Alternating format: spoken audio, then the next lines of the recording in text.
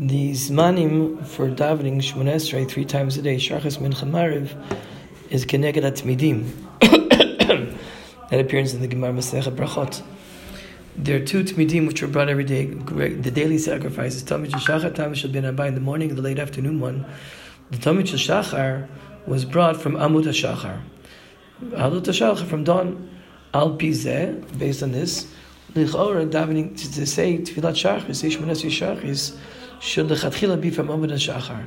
Nevertheless, Chachamim said the best thing is to daven from Nates, because it says Yiraucha im Hashamash, you should be seen by Kadosh Baruch Hu with the sun when the sun comes up.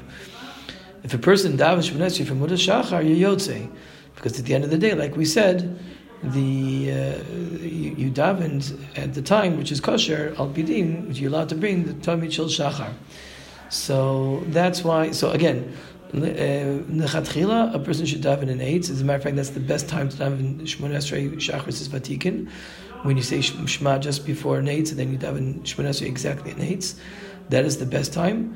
But if you daven from Amud HaShachar, then you're Yotzi. It happens to be the bunch of Shitos Rishonim exactly when the best time to daven is in the morning, and until when can you time the Lechatchila B'di Eved. But there are other opinions, but that is the psak that we can say. And you can daven, if you didn't daven Tikkun, you can daven at the end of the 4th hour, which of course 4th hour of halachic hours, Shod Zmaniyot, because Rabbi Yehuda says you can bring the Tamid Shel Shachar to the end of the 4th hour. Chachamim say that you're allowed to bring the Tamid Shel Shachar until Chatzos, until midday. But nevertheless, Allah is like Rabbi Yehuda, because in Masechet Eidios we pass like Rabbi Yehuda. So therefore, again, Tfilah Shacharis is from Nates. Again, Amud HaShachar B'di Eved, it's fine, but from Nates until the end of the 4th hour. Nevertheless, the Allah of Chachamim that you can say until Chatzos midday exists to the extent that Lechatchila you should daven Shacharis to the end of the 4th hour.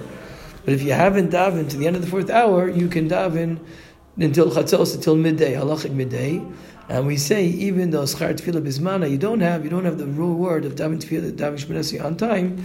Nevertheless, Schar Tefillah you do have an element of davening b'tefillah, davening Shmoneh Esrei, which according to Chachamim, you're allowed to daven until Chatzos.